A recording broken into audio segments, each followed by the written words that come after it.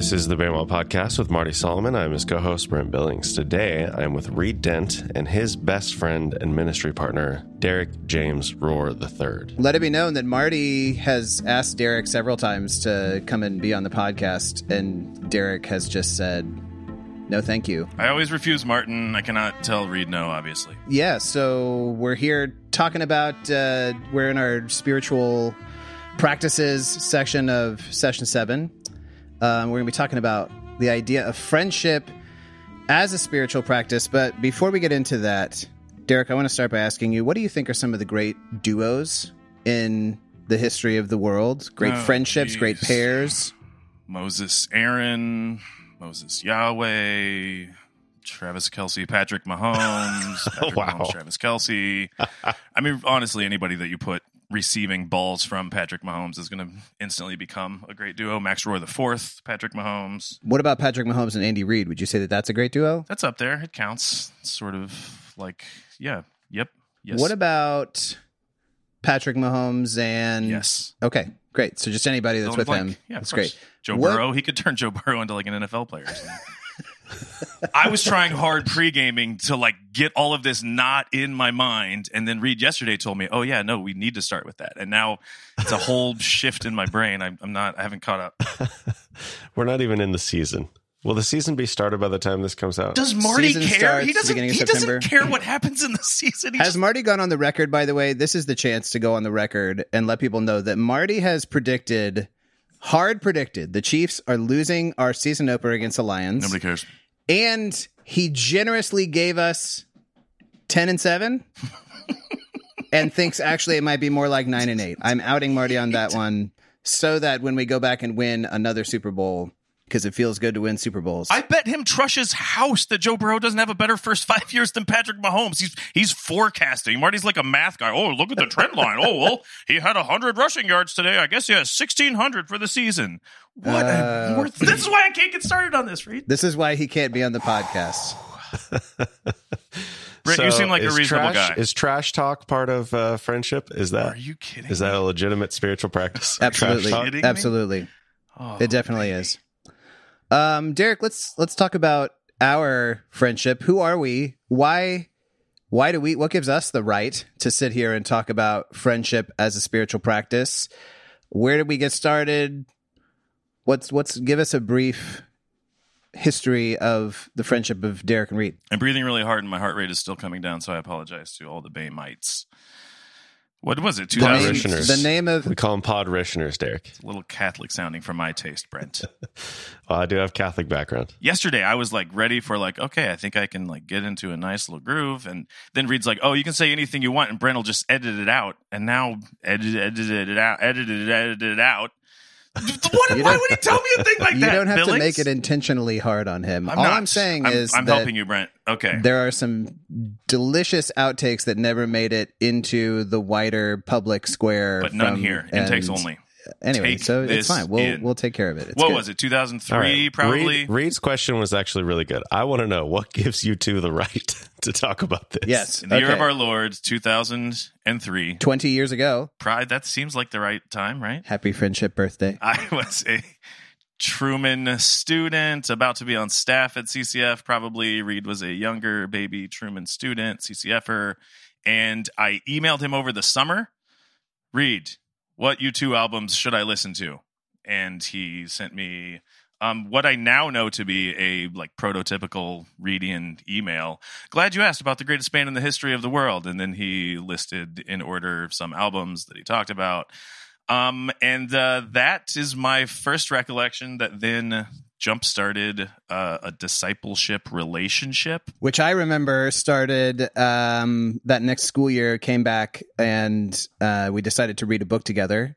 That book was... I decreed that we would read a book together. Well, that you would read a book and I would hold your hand what was that as book? you read what the book. What was the book? It was The Cost of Discipleship. The cost is great. Did you ever make it past chapter 1? I'm sorry, are these things... Chapter 1? Yeah, oh, for sure. Yeah. So the idea was we would read a chapter a week and talk about it, and definitely did that the first week. And I mean, in my recollection, it was the second week I showed up and you were like, I'm still working on it. And then I that think was slow. pretty much the story for the rest of the school year. So I read it through. I even let a small group on that book. See? And you are still was waiting. the grandfather of that small here's group. the deal. The first chapter of that book is where the money's at. You don't need anything more beyond Come on, that. cheap grace. Cheap grace, costly grace. It's good stuff. And then since then, we went through my 4 years at Truman together. Those who know Derrick know that he spent many more years at Truman than I did, and really than anyone. Derrick holds a record at Truman for, I mean, if you can even say that there is any other thing competing for the record, most consecutive years / semesters of taking at least a class. How many now? I mean, 1999, so falls and spring semesters, 48 down, I guess. 48 semesters straight taking classes. Pretty good. I think slow. I told you. I think very slow. Toward the end of my time, I started working at CCF, and Derrick was stepping into his role as kind of like the director, the guy here. We started working together, so became a, I wouldn't, professional is like not the right word for it, but we started working together. We also started. Hold on a second. What? Are you telling me that CCF Truman is a student club? Well, we do have student affiliate, student organization like status. Yes. Yeah, but I mean, did I say something weird? No, I'm just saying, like, if he's still taking classes and he is the supposed leader of your ministry, like, you're just a student club. Just a student club. Well, actually, the university kind of changed some rules. I think low key because of Derrick. Like a couple years ago, they said, okay, so every student affiliate or student organization has to have a president. Derrick had served as the president for decades running because he was always enrolled in a class. And they changed the rules and said it has to be a full-time degree-seeking student to be the president. Not you, weird old man. And literally the only organization at Truman that was affected by that was us. And we just put some students in there. And now we have Madam President, and he's pretty great. So we started working together. And we also started, I mean, importantly to I think the arc of our friendship, our relationship together. That is simultaneously. That's ambiguous. Sorry, that's syntactically ambiguous. We started having babies at the same time. We both did. Our wives had babies. We've raised families concurrently, also together. Derrick is like second dad to my kids, and I'm like second dad to his kids. And the same for the moms. And I don't know, at some point, things like really started getting, I feel like, more like intertwined or interwoven at like I mean, it's happening all the while, but you think there was a time where it felt like there was really kind of a sharper turn towards like a deeper soul level kind of connection? Probably a gazebo DTR is what you're searching for. Kevin, who also works with us, long time working ministry partner, triad man. Keeve cites, remember when you guys started reading poetry to each other with like disgust in his voice, disdain? That seems to be the turning point. He's for him. coming around. Even Marty's coming around on that one. Marty likes when I read things out loud. He cites that, I don't know. I mean, we did work together for quite a while as like just normal working together people, and then just the time in together, probably because I also need help as a leader. I was never trying to be Marty and just rule the world solo. I would, after Reed was here for a long time, and Trush filled this too. Trush, who's sitting in here. But, it became a collaborative thing. So, hey, Reed, either I could work on this email about a difficult situation to a student and I could send it in 6 or 8 months, or could you do it tonight? And, that's... But then, like, feels like it contributes. Yeah, for sure. And we started, years ago, we started having a standing meeting every week, which sounds like maybe a strange thing to do with somebody that you would call your best friend. Like, we have an arranged meeting time, but I actually think that plays into the discipline of it. And those conversations were kind of work-oriented and then started turning towards all manner of other things as well. Which I asked the question to, maybe this is a diving in point for the conversation, just to point out that friendship as like something that you would call like a spiritual practice or like a soul level sort of thing is something that doesn't just happen like quickly, and that we were in each other's lives for, I don't know, a decade at least, lots of years at that point. So it brings up a question, and that is what, like how, for you, Derrick, how would you say that our friendship, our relationship, like how would you say that it's been a spiritual practice for you? And along with that, what are some practices that we have engaged in together, like as a part of our friendship, that are spiritual practice? Yeah. Is it just all God talk? Like we just sit around and talk about God all day? I do. And you're always like, who's that? Who's that again? On that note, actually, I was going to bring it up at some point, but we talked about C.S. Lewis's book, The Four Loves, and he talks about the different kinds of love.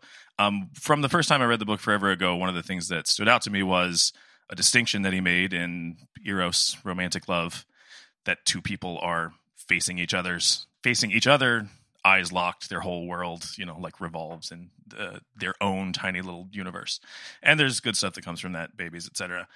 A key difference, he said, about friendship love, philos, was that that would be weird if that's how friends were situated, oriented in the world. And instead, friendship largely is constituted of two people facing the same direction, looking at the same thing together. And so, I think quite literally, we watched movies together. We have led small groups together at CCF, where we're looking together at the same thing and teaching out of that. We eat meals, shared stuff as a family. As a group of our two families together, which is eating meals. All three of us on this podcast right now are grammar nerds to the 10th degree. So what are you getting me on? Oh, did you say something wrong? No, he said our family, we eat together as a family, and he's like, oh wait, our two families are one. Yes, it was an unpacking. It was a clarification. It's like a Trinitarian sort of thing. I'll fill you in later. But yeah.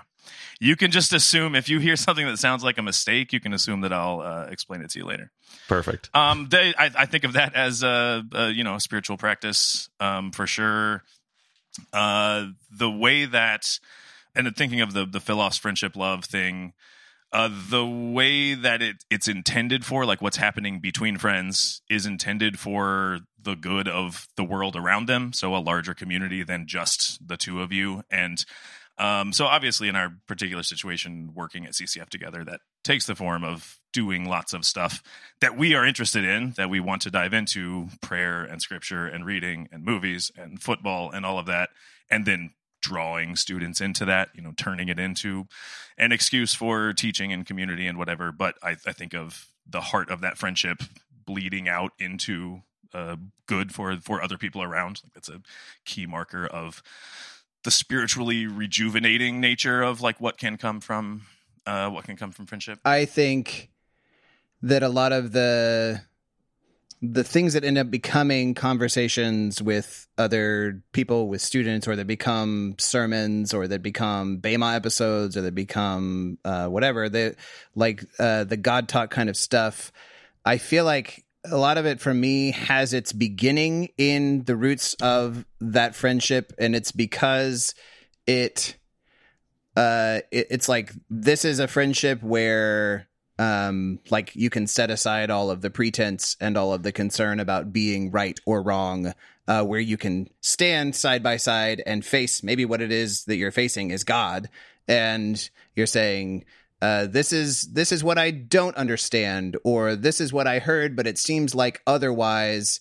And a friend, to me, like a spiritual friendship, something that goes really deep, gives the space to be able to ask those things and to explore along with you, and also to call you delusional if you're being delusional and say, no, it's not actually like that. Like there is a mutual, like it's all mutually up. Like it's building you up, but sometimes that's by saying yes, and sometimes it's by saying no. And having the care and concern and the humility to submit yourselves to one another in that way feels like a big part of it for me. But it's not just like sitting around doing quiet times together, or that kind of thing. I'm just thinking of specifically what other people would think of as the spiritual aspect. Well, and my question is maybe not even the spiritual aspect of it, because I think it's not.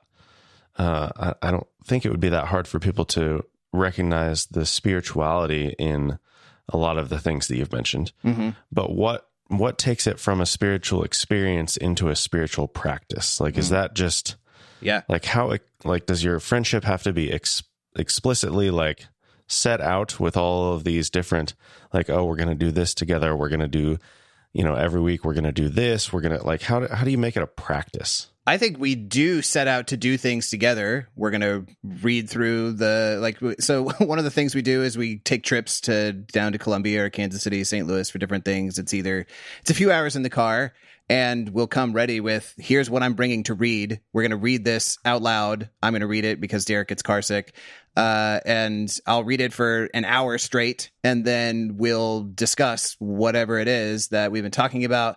I think, to me, what it makes it like, even aside from acute practices, of which there are many things you can set out to do together and should do, I think just the discipline of maintaining a friendship is hard work. And I think a lot of college students maybe aren't ready for that when they graduate, because in college it's not super hard work to like have lots of people around you, because it's just a whole bunch of 19 to 23 year olds living within a square mile of each other with nothing to do but like be in the same space as one another. And then they get out into the world and they start working and they start having families, and now they live 35 minutes away on the other side of the city, and suddenly that feels like a really long way, and it's hard to make that drive. And so the fact is that having and you can't do this with a million people. Like, don't try to have 100 best friends. Like, go for one. Try to sustain one over the course of 20 years.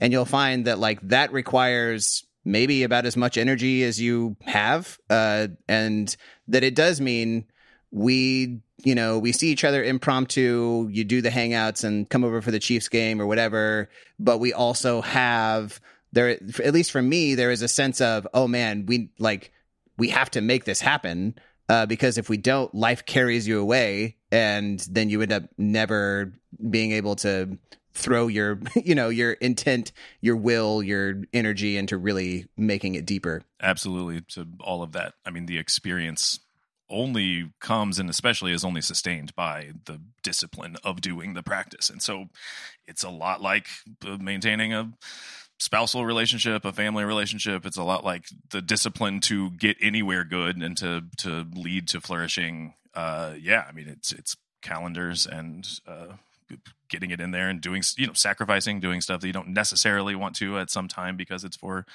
the good of the other person, or it's a thing that should happen. The practice element to me, I mean, Reed mentioned noon on Mondays, we have Shoreline, our time together, that we talk sermons, but then it turns into, families, difficult stuff, good stuff.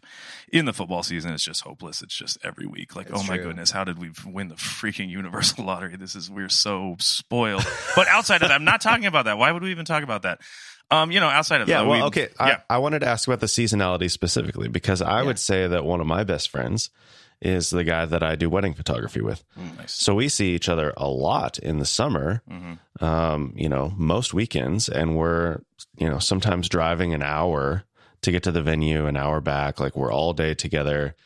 We're talking throughout the week about the different photos. We're talking about the next one.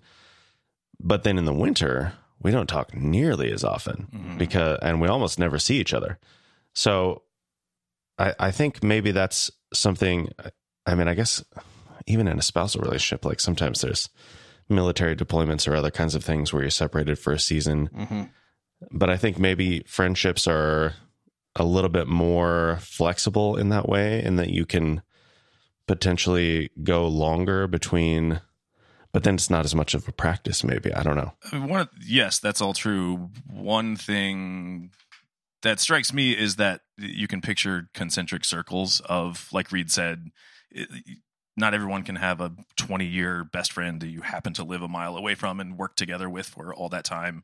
Some people do, like that's its own thing that, requires different stuff, has its own benefits, whatever. But there are concentric circles of types of levels of friendship that of course, like you don't, like that literally takes 20 years. So what are you doing in the meantime? Like you obviously are friends with other people and you're developing what can and should be there. And so different contexts, the seasonality of seeing people, that's good, that's fine. And those things, I don't, it's not a binary, like here is the good platonic ideal of friendship and everything else sucks and you don't have it.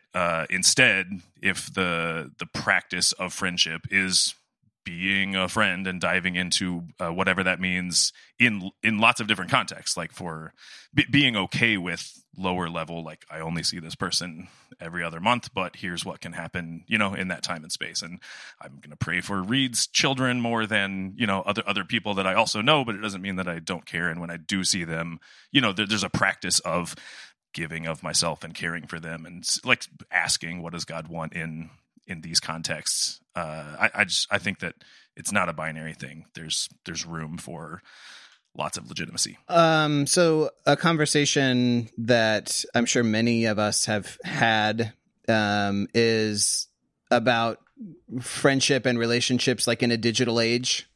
And so I want to shift the conversation there a little bit. And especially I think it's relevant to the Bema community because it is just by nature dispersed and somewhat vast, and Quadritioners in the diaspora. I didn't say it. You said it. And that a lot of like there are people who know one another through Bema, but they are like always long distance. They live in that what their connective tissue is Bema.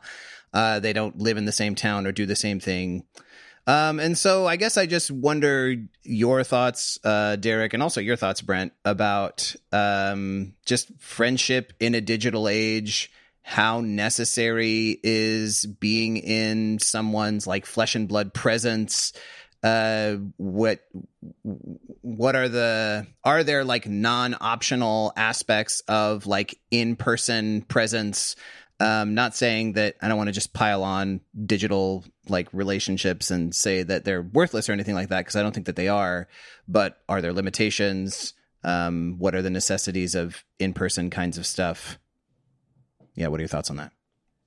Egad, as you know, I am an analog man with a body of flesh and a cool vinyl record player. That's me. I don't even text my own 16-year-old daughter back when she texts me. So I am a bad electronic person. Brent, you probably and maybe a bad dad. Excuse me. She has Reed as a second father. She doesn't need much from me. I think are you responding in some other way, or are you just ignoring her because she said you text? I'll see her in 2 hours. I mean, she doesn't usually bother to text me anyway. Yeah, I'll talk to you when I see you. It'll be great. Okay. I'm a bad electric and electronic and electrical person. I'm not an electrician, Brent. But there's obviously good that can happen from like you can still share words and you can still know people. Thinking in terms of the concentric circles or like different things that are appropriate to different kinds of relationships. Of course, like dig into the good that can come from like it's a miracle that you can see somebody who's on the other side of the world, and it's a miracle. It's also kind of a curse, and I would say like I assume that I'm here to be the pushback guy on this. You are here to be you. I would say like you probably need to like you are a flesh and blood person. You are embodied in the world, and that stuff really is realer. So if all and of your friends are only you've never actually sat in the same room with them or don't know them in person, like you probably need to meet your neighbor. You probably need to talk to somebody at work. You probably need to be inside a physical church building and be annoyed by somebody. Like you actually do need that. And then that can be supplemented by people from the past that you can keep up with and new people that you can meet in the Bema universe and whatever. And like, of course, there's real good that can happen there. But it does feel like things have shifted a little too quickly, where everyone just assumes like anything that we can do at a distance and instantaneously and whatever. And I think there's much lost in not having tangible flesh and blood. I mean, the annoyance as much as anything else as physicality. Brent, you got thoughts on that? Well, I'm just now realizing that the guy I shoot weddings with, his name is also Brent. We are actually 20-year friends as You never knew his name? What? Is it just you? What, Brent? No. Is this okay? No. And it's great because we show up and he's like, "I'm Brent," and they're like, "Oh, great, we've been talking to you." And then I'm like, "I'm Brent," and they're like, "What?" This should be a short film. No, maybe Christopher Nolan could make it a 5-hour short film. Gee. Carry on. Yeah, so we are actually 20-year friends as of this year. I was initially thinking like, oh wow, a 20-year friendship, that's pretty, like, that's aspirational. And it's like, oh no, I actually have that as of right now. But we had so much time together at the beginning of our friendship in person, and now we live an hour and a half apart. You know, we see each other regularly during the summers, but not as much. And I don't think it would work as well without that. But like that initial period of maybe like 5 or 7 years of our friendship where we saw each other all the time. We worked together at various points. We were at each other's houses multiple days a week, going to church together, youth group together, whatever. And I think the amount of communication that we have today on a virtual level maybe wouldn't work if we hadn't had that initial period of spending so much time together in the flesh. Yeah. A thought that I had when in thinking about this, and it's just maybe the difference between conveying an experience to somebody and sharing an experience with somebody. And what I mean by that is, like, if one of the deep purposes or benefits of like real friendship is to walk alongside together as we're being made into the people God wants us to be, I can benefit, like Derrick, for example, much more because I know more than just what he has reported to me, more than just what he has like told me over a text message or told me like on a phone call or an email, that I have lived alongside him and seen him in lots of different flesh and blood contexts. So we mentioned raising kids together, and raising kids is hard, to say the obvious. Not and for me. Unless you have Derrick's perfect children, in which case it's very easy. Just kidding. Nobody's kids are perfect, especially not Derrick's. But wow. if what I'm trying to do alongside Derrick, if we're trying to become good fathers and faithful husbands, and if there's any like wisdom or encouragement or correction that I can offer him, that is coming from a place that goes way beyond just what he is telling me about the situation. Like I can offer him something hopefully good because I hear what he's telling me, and I also know his son Jude, and I know the dynamic between them. I know Jude as his own individual person. Jude has a relationship with me. Like there's this whole intermingling of things going on because of real shared experience, that feels like is it feels necessary to me in a lot of ways, to being able to speak well to one another, to speak into one another in a good way.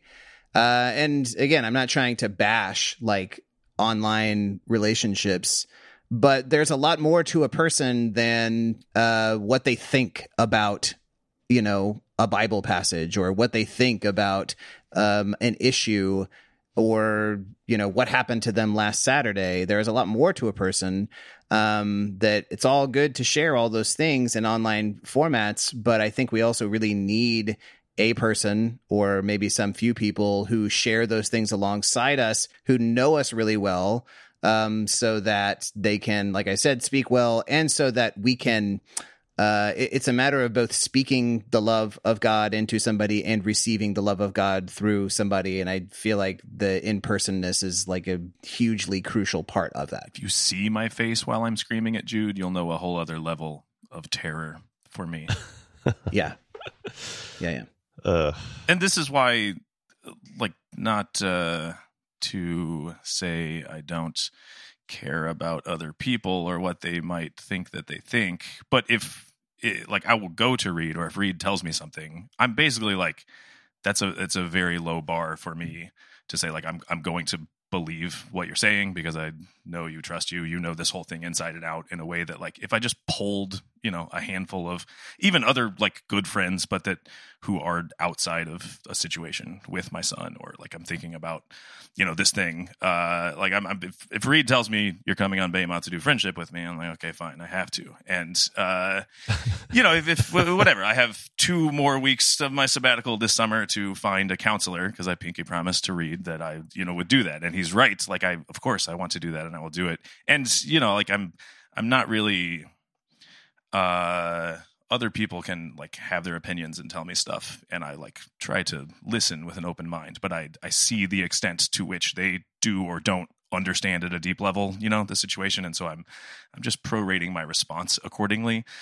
And so the discipline, the spiritual discipline of friendship leads to that. Like, to me, that's obvious discipleship at work. Like, as I'm trying to follow Jesus, I have that voice that I'm following as it follows Jesus, and that, like, that is discipleship that only comes through the practice of friendship. Yeah. And sometimes it's an encouragement in, like, a lifting up sort of sense, but sometimes it's an encouragement in, like, a pushing forward sort of sense. Yeah, definitely. I think another thing, just to speak of the necessity of in-person type stuff, is thinking of shared experiences. And another thing C.S. Lewis said, like, when it comes to, for example, joy, because I was thinking about what are some of the kind of not optional, like, flesh and blood aspects of life that we need to share. So, like, in an experience of joy, C.S. Lewis said, your experience of joy is not really complete until you have shared that thing with another person.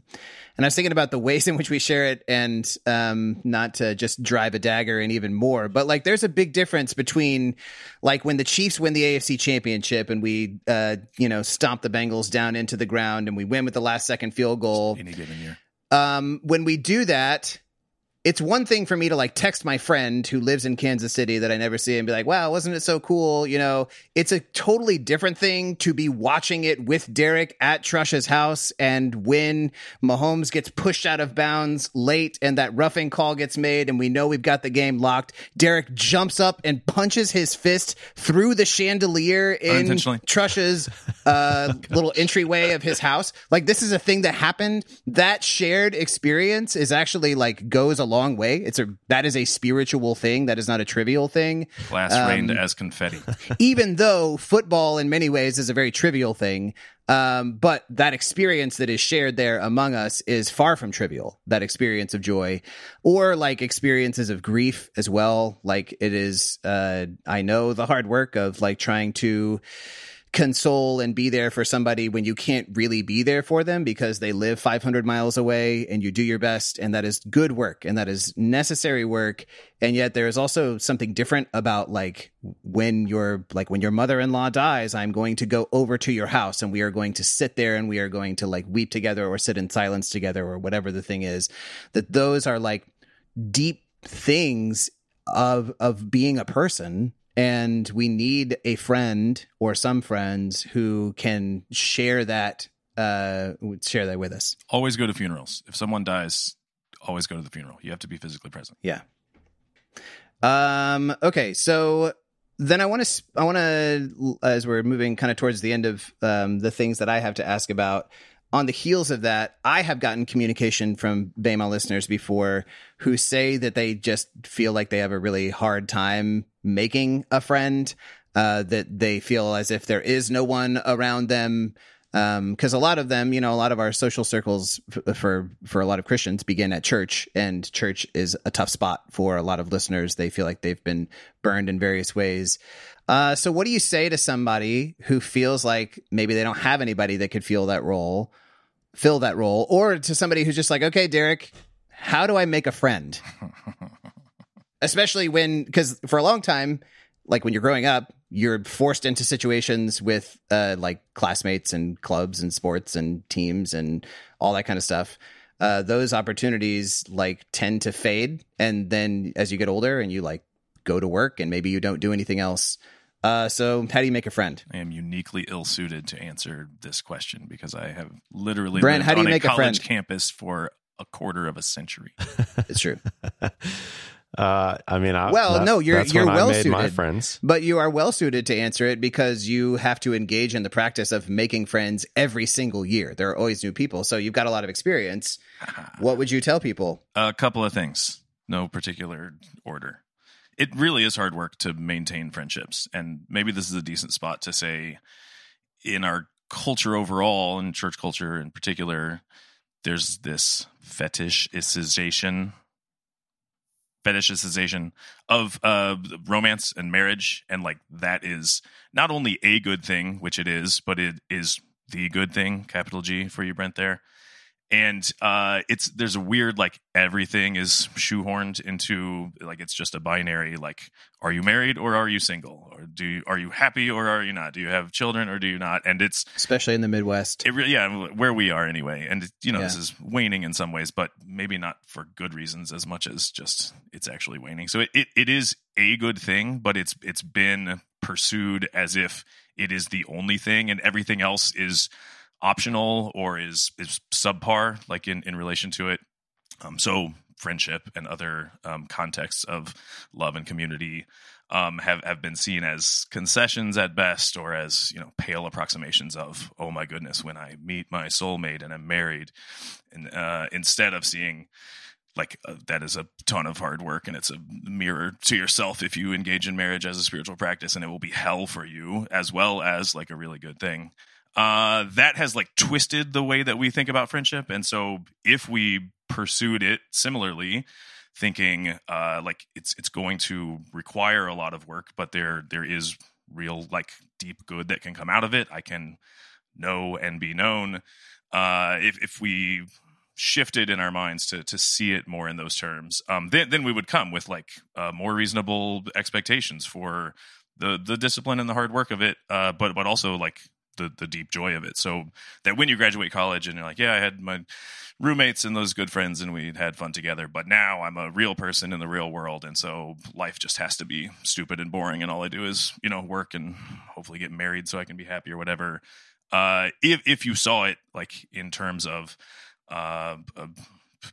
pray about it, keep your eyes open, see where you are and who are the people around you, and like what can you do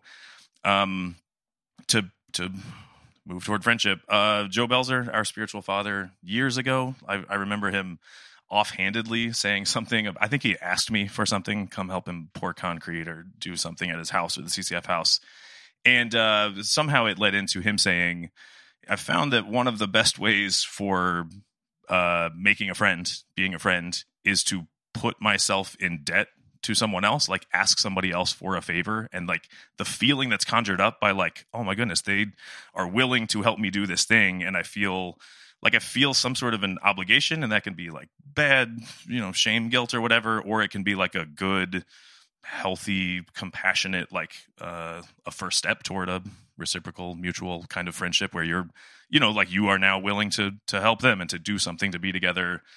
That feels like a decent, practical first step, and maybe one that is like not obvious to us, because you can get anything you need by just touching your phone, and you can like you think it is easy to think that we don't need anybody else for anything. In fact, that's not true. And yeah, no, absolutely. I think that's a really good point. I think it is much harder this day and age to put yourself in the debt of somebody else willingly, but I think it is a very good way to make a friend, because it demonstrates like a coming toward, it demonstrates a humility, it demonstrates a need. You have something that I need. Yeah, for sure. We have remained friends with Trush for these many years, thanks in no small part to us calling him and saying, Trush, my lawnmower is broken. Can you help me? Trush, my refrigerator is broken. Can you help me? Trush, my thing is broken. Can you help me? I love that. That's maybe my favorite thing that you've said the whole time. Yes. It was all capitalized too. It was all in caps. You didn't even notice. One other thought that I had, a quote that we have, just to try to speak to, again, people like looking for friendship in church settings, or maybe who feel like that's where they have to look. I mean, it's a great place to find friends, ideally. But there's a quote that we often talk about from, I think it was John Paul II, who said, and I'm paraphrasing, but that the appropriate context for theological investigation is love and mutual friendship. And what that means is like deep, long friendships are the place to like explore the things about God, especially the difficult, disputed, controversial things. But also, not every friendship has to start with a theological agreement. You don't have to find a person who is just like you or who thinks just like you. You don't have to start by giving somebody like a theological survey to see like how friend compatible they are with you. You can start by connecting over lots of other things. There's lots of other valuable connective tissue. Including disagreement. Absolutely. Derrick and I have both had friendships that have been really good, that have started from a disagreement rather than an agreement. But whether you agree or disagree, like you can still like put yourself in the service of somebody else, or allow them to help you. You can still, there's lots of life that is actually shared, even if thoughts about God aren't shared. And that those friendships over a long period of time, and like they certainly will ebb and flow in and out of theological concern, just as your life ebbs and flows out of theological in and out of it. You don't have to manufacture like some God conversation to make it really deep and valuable or anything like that. It will come up as it matters to you, as things matter to you. But yeah, that you can kind of start a lot of different places. Like I have a group of good friends in town, and we see each other. We play games regularly. Our conversations sometimes circle around towards God type things, but we don't all see eye to eye, not by a long shot. And I'm not trying to make it that way. I enjoy the kind of diversity of thought there. It's really good for me. Hope it's good for them. Since everything is spiritual, then all friendship and subject matters and shared interests are spiritual to whatever degree. And when loved and pursued appropriately, are like then great avenues for growing in discipleship. Absolutely. And barring any other thoughts, I think the last thing that I would circle just back around to that we've already talked about is that idea of two friends standing side by side, looking out at the world, and being something that you can, like a friendship being something that you can draw other people into. So you find your own connective tissue with somebody.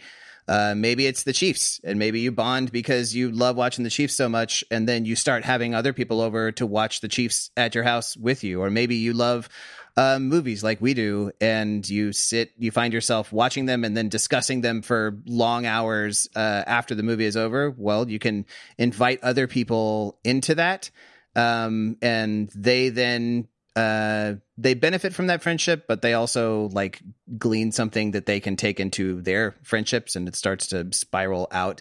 And so the depth that you experience with another person who is like a soulmate level friend, when you invite other people to be a part of that with you all, then that same kind of depth, I think, can reverberate outwards. So keep looking out, not just at one another. Don't bastardize friendship by turning it into some weird fetishized two-person thing like you've done with marriage, American culture, you idiots.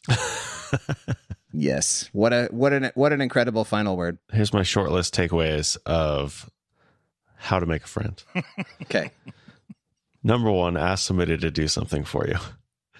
And I think maybe along with that, like if it's something that you can do together, like I need help with something I can do. That's how I would say it. Yeah. Ask somebody to help you do something, not do, because if you're just like, hey, will you mow my lawn for me? Them. Ooh. Well, yeah, not like that necessarily. Yeah. But just, sometimes people have skills that I don't have. And so, like, I need your help and like, I'll be there, but really I'm just going to watch because I have no idea what I'm doing. So, but if it's something you can do together, like do it together, ask somebody to, like, if you need to go, if you need to take a trip somewhere to pick something up, like just ask somebody if they can go with you, like just do something like that together.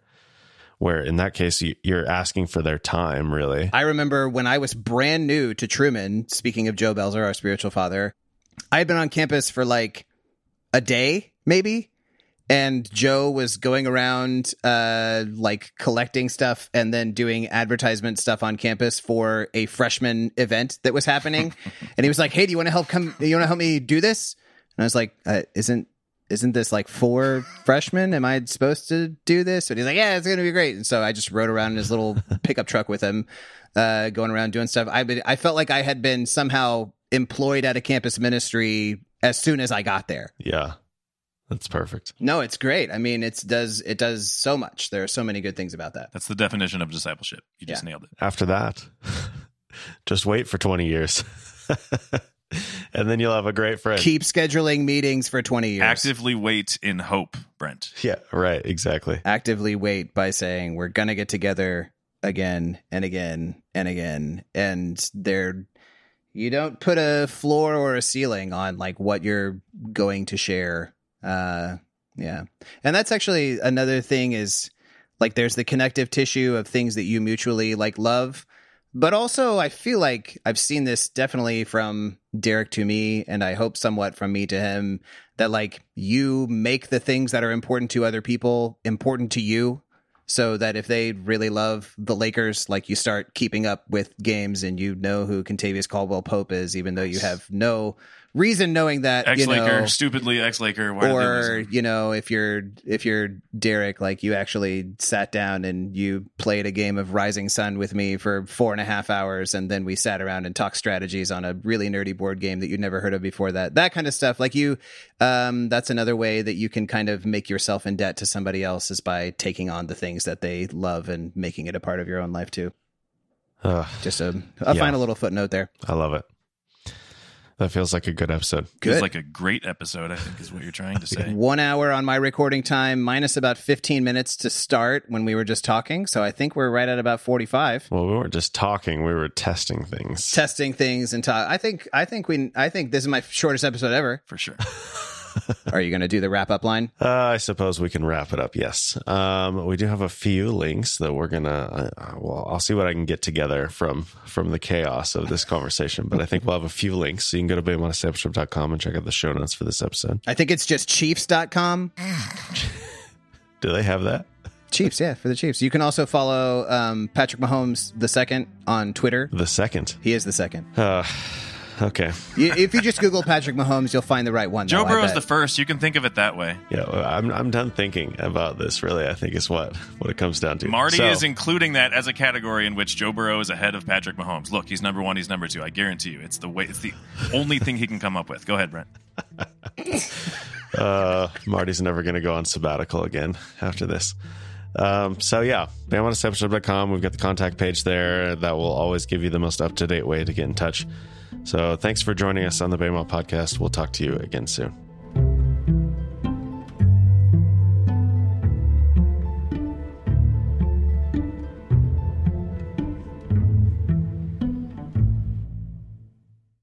Oh my gosh, that cannot be happening. Hold on 1 second. I hear that. Is this an emergency? No, I just need to know, like, this says 6 cups of water for the macaroni. Can you hear this? Do I need 18 cups of water? No, just enough cups to get 3 it doesn't have to be exact. You just need to get the noodles into the water and covered. It's fine. You'll figure it out. Okay. Hey, listen. I'm going to record, so only call me if you're having an emergency and somebody is dying. That seems unnecessary. Okay, well, we're gonna die. What are we going to be able to do? No, actually don't call unless it's an emergency. Okay, love you. Bye.